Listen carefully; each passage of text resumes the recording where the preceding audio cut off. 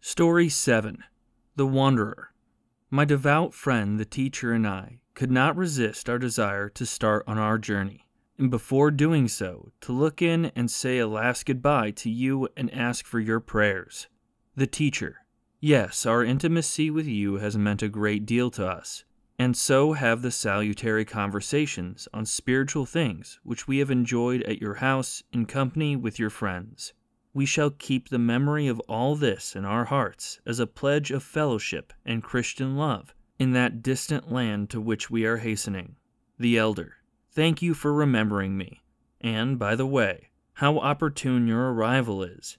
There are 2 travelers stopping with me, a Moldavian monk and a hermit who has lived in silence for 25 years in a forest. They want to see you. I will call them at once. Here they are. The Wanderer. Ah, how blessed life of solitude is, and how suitable for bringing the soul into unbroken union with God. The silent forest is like a garden of Eden, in which the delightful tree of life grows in the prayerful heart of the recluse. If I had something to live on, nothing, I think, would keep me from the life of a hermit. The teacher. Everything seems particularly desirable to us from a distance, but we all find out by experience that every place, though it may have its advantages, has its drawbacks too. Of course, if one is melancholy by temperament and inclined to silence, then a solitary life is a comfort. But what a lot of dangers lie along that road. The history of the ascetic life provides many instances to show that numbers of recluses and hermits, having entirely deprived themselves of human society, have fallen into self-deception and profound seductions. The hermit. I am surprised at how often one hears it said in Russia, not only in religious houses, but even among God-fearing layfolk, that many who desire the hermit life or exercise in the practice of interior prayer are held back from following up this inclination by the fear that seductions will ruin them. Insisting on this, they bring forward instances of the conclusion their minds have arrived at as a reason alike for avoiding the interior life themselves and for keeping other people from it also. To my mind, this arises from 2 causes, either from failure to understand the task and lack of spiritual enlightenment, or from their own indifference to contemplative achievement and jealousy, lest others who are at a low level in comparison with themselves should outdistance them in this higher knowledge. It is a great pity that those who hold this conviction don't investigate the teaching of the Holy Fathers on the matter, for they very decidedly teach that one ought neither to fear nor doubt when one calls upon God. If certain of them have indeed fallen into self-deception and fanaticism, that was the result of pride, of not having a director, and of taking appearances and imagination for reality. Should such a time of testing occur, they continue, it would lead to experience and a crown of glory, for the help of God comes swiftly to protect when such a thing is permitted. Be courageous. I am with you. Fear not, says Christ. And it follows from this that to feel fear and alarm at the interior life on the pretext of the risk of self-deception is a vain thing. For humble consciousness of one's sins, openness of soul with one's director, and formlessness in prayer are a strong and safe defense against those tempting illusions of which many feel so great a fear, and, therefore, don't embark upon activity of the mind. Incidentally, these very people find themselves exposed to temptation, as the wise words of Fion de Sirosis, the Sinite, tell us. He says, there are many monks who don't understand the illusion of their own minds, which they suffer at the hands of demons. That is to say, they give themselves diligently to only one form of activity, outward good works, whereas of the mind, that is, of inward contemplation, they have little care, since they are unenlightened and ignorant about this. Even if they hear of others, that grace works inwardly within them. Through jealousy, they regard it as self-deception. St. Gregory the Sinite declares. The teacher. Allow me to ask you a question. Of course, the consciousness of one's sins is proper for everyone who pays any attention to himself. But how does one proceed when no director is available to guide one in the way of the interior life from his own experience, and when one has opened one's heart to him, to impart to one correct and trustworthy knowledge about the spiritual life? In that case, no doubt, it would be better not to attempt contemplation, rather than try it on one's own without a guide. Further, for my part, I don't readily understand how, if one puts oneself in the presence of God, it is possible to observe complete formlessness. It is not natural, for our soul or our mind can present nothing to the imagination without form, in absolute formlessness. And why, indeed, when the mind is steeped in God, should we not present to the imagination Christ, or the Holy Trinity, and so on? The Hermit. The guidance of a director or elder who is experienced and knowledgeable in spiritual things, to whom one can open one's heart every day without hindrance, with confidence and advantage, and tell one's thoughts and what one has met with on the path of interior schooling, is the chief condition for the practice of prayer of the heart by one who has entered upon the life of silence. Yet, in cases where it is impossible to find such a one, the same holy fathers who prescribe this make an exception. Nikephoros, the monk, gives clear instructions about it. Thus, during the practice of inward activity of the heart, a genuine and well-informed director is required. If such a one is not at hand, then you must diligently search for one. If you don't find him, then, calling contritely upon God for help, draw instruction and guidance from the teaching of the Holy Fathers, and verify it from the Word of God set forth in the Holy Scriptures. Here one must also take into consideration the fact that the seeker of goodwill and zeal can obtain something useful in the way of instruction from ordinary people also. For the Holy Fathers assure us likewise that if with faith and right intention one questions even a Saracen, he can speak words of value to us.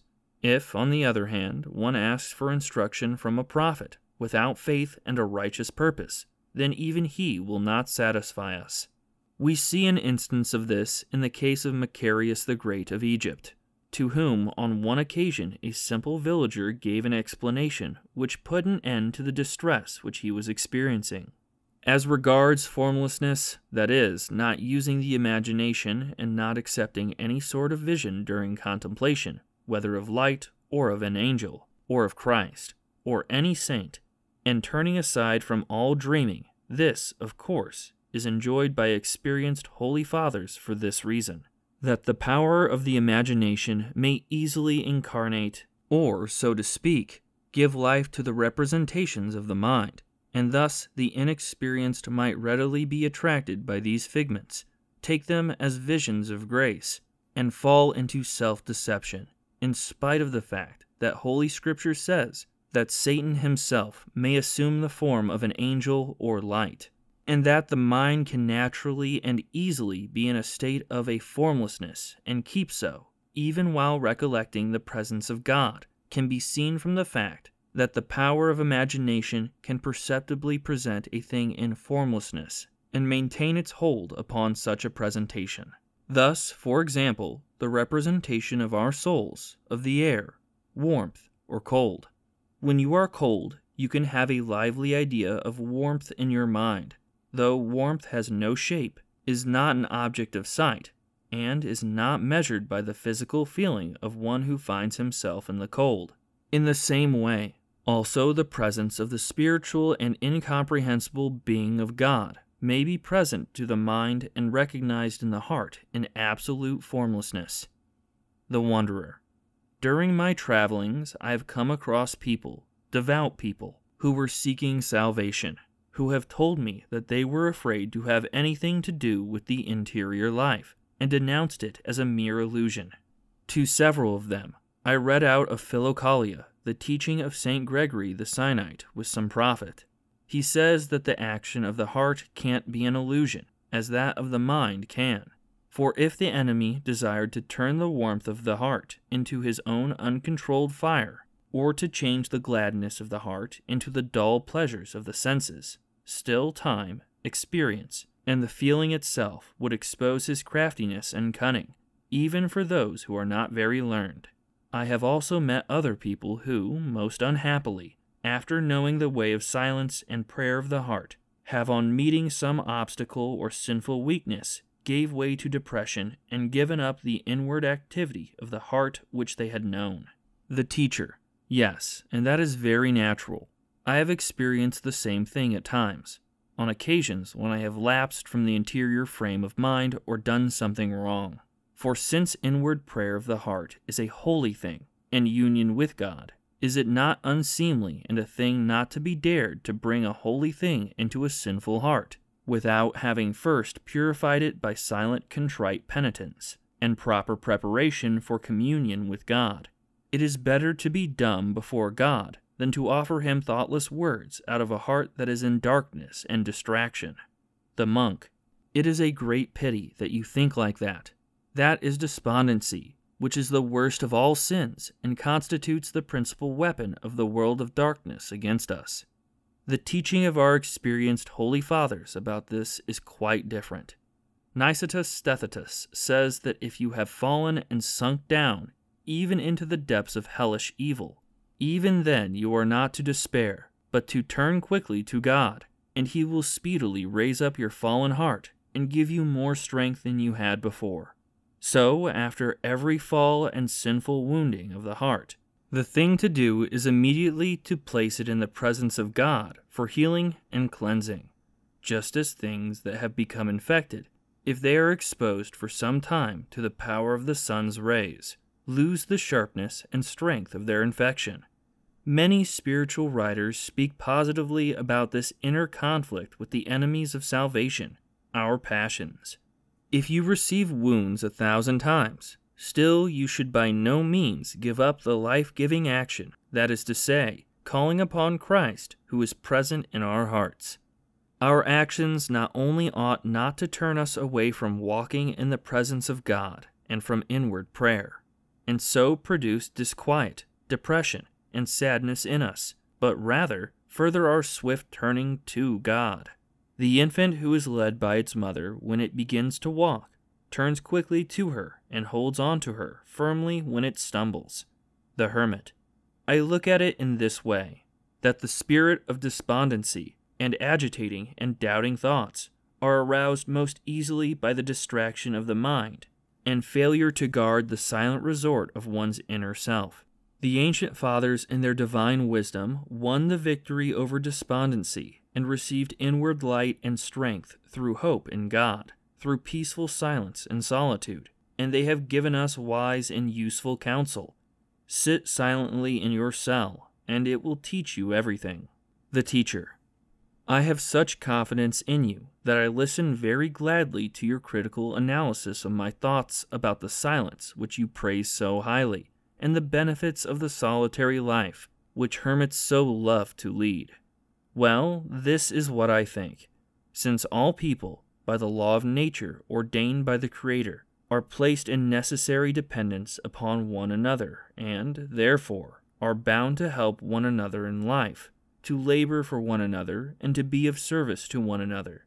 This sociability makes for the well-being of the human race and shows love for one's neighbor. But the silent hermit who has withdrawn from human society, in what way can he, in his inactivity, be of service to his neighbor? And what contribution can he make to the well-being of human society? He completely destroys in himself that law of the Creator, which concerns union and love of one's kind and beneficent influence upon the brotherhood. The hermit. Since this view of yours about silence is incorrect, the conclusion you draw from it will not hold good. Let us consider it in detail. 1. The man who lives in silent solitude is not only living in a state of inactivity and idleness, he is in the highest degree active, even more than the one who takes part in the life of society. He untiringly acts according to his highest rational nature. He is on guard. He ponders. He keeps his eye upon the state and progress of his moral existence. This is the true purpose of silence, and in the measure that this minister to his own improvement, It benefits others for whom undistracted submergence within themselves for the development of the moral life is impossible. For he who watches in silence, by communicating his inward experiences either by word, in exceptional cases, or by committing them to write, promotes the spiritual advantage and the salvation of his brethren, and he does more and that of a higher kind than the private benefactor, because the private emotional charities of people in the world are always limited by the small number of benefits conferred, whereas he who confers benefits by morally attaining to convincing and testing means of perfecting the spiritual life becomes a benefactor of a whole people's. His experience and teaching pass on from generation to generation, as we see ourselves, and of which we avail ourselves from ancient times to this day. And this in no sense differs from Christian love. It even surpasses it in its results. 2. The beneficent and most useful influence of the man who observes silence upon his neighbors is not only shown in the communication of his instructive observations upon the interior life, benefits the attentive layman by leading him to self-knowledge and arousing in him the feeling of reverence. The man who lives in the world, hearing of the devout recluse, or going past the door of his hermitage, feels an impulse to the devout life, has recalled to his mind what man can be upon earth, that it is possible for man to get back to that primitive contemplative state in which he issued from the hands of his Creator. The silent recluse teaches by his very silence, and by his very life he benefits, edifies, and persuades to the search for God. 3. This benefit springs from genuine silence, which is illuminated and sanctified by the light of grace. But if the silent one did not have these gifts of grace which make him a light to the world, even if he should have embarked upon the way of silence with the purpose of hiding himself from the society of his kind, as the result of sloth and indifference, even then he would confer a great benefit upon the community in which he lives, just as the gardener cuts off dry and barren branches and clears away the weeds so that the growth of the best and most useful may be unimpeded. And this is a great deal. It is of general benefit that the silent one, by his seclusion, removes the temptations which would inevitably arise from his unedifying life among people and be injurious to the morals of his neighbors. On the subject of the importance of silence, St. Isaac the Syrian exclaims as follows: "When on one side we place all the action of this life and on the other silence, we find that it weighs down the scales. Don't place those who perform signs and wonders in the world on a level with those who keep silence with knowledge. Love the inactivity of silence more than the satiety of greedy ones in the world and the turning of many people to God. It is better for you to cut yourself free from the bonds of sin than to liberate slaves from their servitude." Even the most elementary sages have recognized the value of silence. The philosophical school of the Neoplatonists, which embraced many adherents under the guidance of the philosopher Plotinus, developed to a high degree the inner contemplative life, which is attained most especially in silence. One spiritual writer said that if the state was developed to the highest degree of education and morals, yet even then it would still be necessary to provide people for contemplation, in addition to the general activities of citizens, in order to preserve the spirit of truth, and having received it from all the centuries that are past, to keep it for the generations to come, and hand it on to posterity. Such people in the church are hermits, recluses, and anchorites. The wanderer. I think that no one has so truly valued the excellence of silence as St. John of the Ladder. Silence, he says, is the mother of prayer, a return from the captivity of sin, unconscious success in virtue, a continuous ascension to heaven. Yes, and Christ himself, in order to show us the advantage and necessity of silent seclusion, often left his public preaching and went into silent places for prayer and quietude. The silent contemplatives are like pillars supporting the devotion of the church by their secret continuous prayer. Even in the distant past, one sees that many devout layfolk, and even kings and their courtiers, went to visit hermits and men who kept silence in order to ask them to pray for their strengthening and salvation. Thus, the silent recluse, too, can serve his neighbor and act to the advantage and the happiness of society by his secluded prayer. The teacher. Now, there again, that is a thought which I don't very easily understand. It is a general custom among all of us Christians to ask for each other's prayers, to want another to pray for me, and to have special confidence in a member of the church. Is not this simply a demand for self-love? Is it not that we have only caught the habit of saying what we have heard others say, as a sort of fancy of the mind, without any serious consideration? Does God require human intercession, since He foresees everything, and acts according to His all-blessed providence, and not according to our desire, knowing and settling everything before our petition is made, as the Holy Gospel says? Can the prayer of many people really be any stronger to overcome His decisions than the prayer of one person? In that case, God would be a respecter of persons. Can the prayer of another person really save me when everybody is commended or put to shame on the ground of his own actions? And, therefore, the request for the prayers of another person is to my mind merely a pious expression of spiritual courtesy, which shows signs of humility and a desire to please by referring one another, and that is all. The monk. If one takes only outward considerations into account, and with an elementary philosophy, it might be put in that way. But the spiritual reason, blessed by the light of religion and trained by the experiences of the interior life, goes a good deal deeper, contemplates more clearly, and in a mystery reveals something entirely different from what you have put forward. So that we may understand this more quickly and clearly, let us take an example and then verify the truth of it from the Word of God. Let us say that a pupil came to a certain teacher for instruction. His feeble capacities and, what is more, his idleness and lack of concentration prevented him from attaining any success in his studies, and they put him in the category of the idle and unsuccessful. Feeling sad at this, he did not know what to do, nor how to contend with his deficiencies. Then he met another pupil, a classmate of his, who was abler than he, more diligent and successful, and he explained his trouble to him. The other took an interest in him and invited him to work with him. "Let us work together," he said, "and we shall be keener, more cheerful, and, therefore, more successful." And so they began to study together, each sharing with the others what he understood. The subject of their study was the same. And what followed after several days? The indifferent one became diligent. He came to like his work. His carelessness was changed to ardor and intelligence, which had a beneficial effect upon his character and morals also. And the intelligent one, in his turn, became more able and industrious. In the effect they had upon one another, they arrived at a common advantage.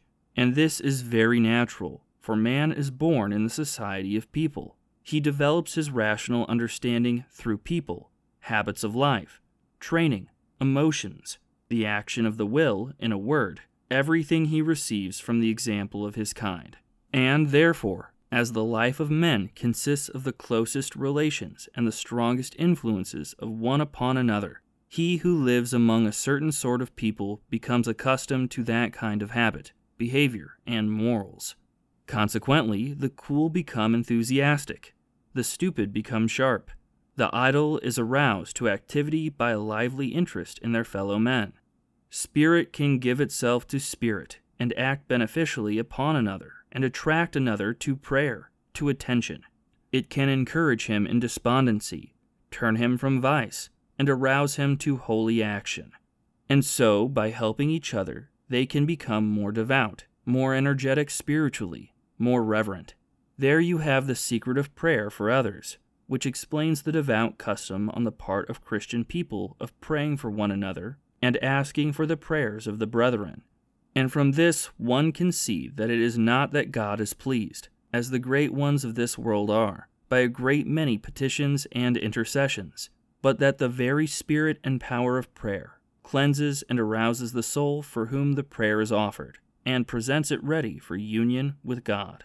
If mutual prayer by those who are living upon earth is so beneficial, Then, in the same way, we may infer that prayer for the departed also is mutually beneficial because of the very close link that exists between the heavenly world and this. In this way, souls of the church militant can be drawn into union with souls of the church triumphant, or, what is the same thing, the living with the dead. All that I have said is psychological reasoning, but if we open Holy Scripture, we can verify the truth of it. 1. Christ says to the Apostle Peter, "I have prayed for thee, that thy faith fails not." There you see that the power of Christ's prayer strengthens the spirit of St. Peter and encourages him when his faith is tested. 2. When the Apostle Peter was kept in prison, prayer was made without ceasing of the church unto God for him. Here we have revealed the help which brotherly prayer gives in the troubled circumstances of life. 3. But the clearest precept about prayer for others is put by the holy Apostle James in this way: "Confess your sins one to another, and pray for one another. The effectual fervent prayer of a righteous man availed much." Here is definite confirmation of the psychological argument above.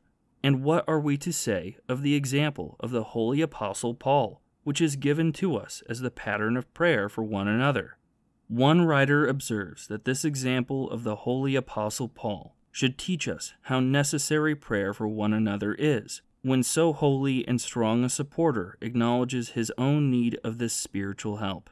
In the Epistle to the Hebrews, he words his request in this way: "Pray for us, for we trust we have a good conscience, in all things willing to live honestly." Hebrews 8:18. When we take note of this, how unreasonable it seems to rely upon our own prayers and successes only.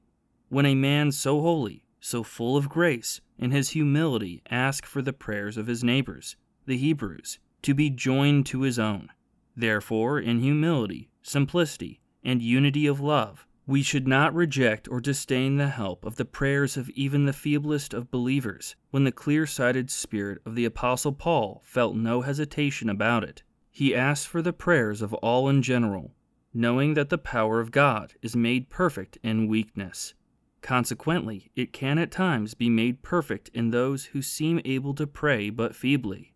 Feeling the force of this example, we notice further that prayer one for another strengthens that unity in Christian love which is commanded by God, witnesses to humility in the spirit of him who makes the request, and, so to speak, attracts the spirit of him who prays.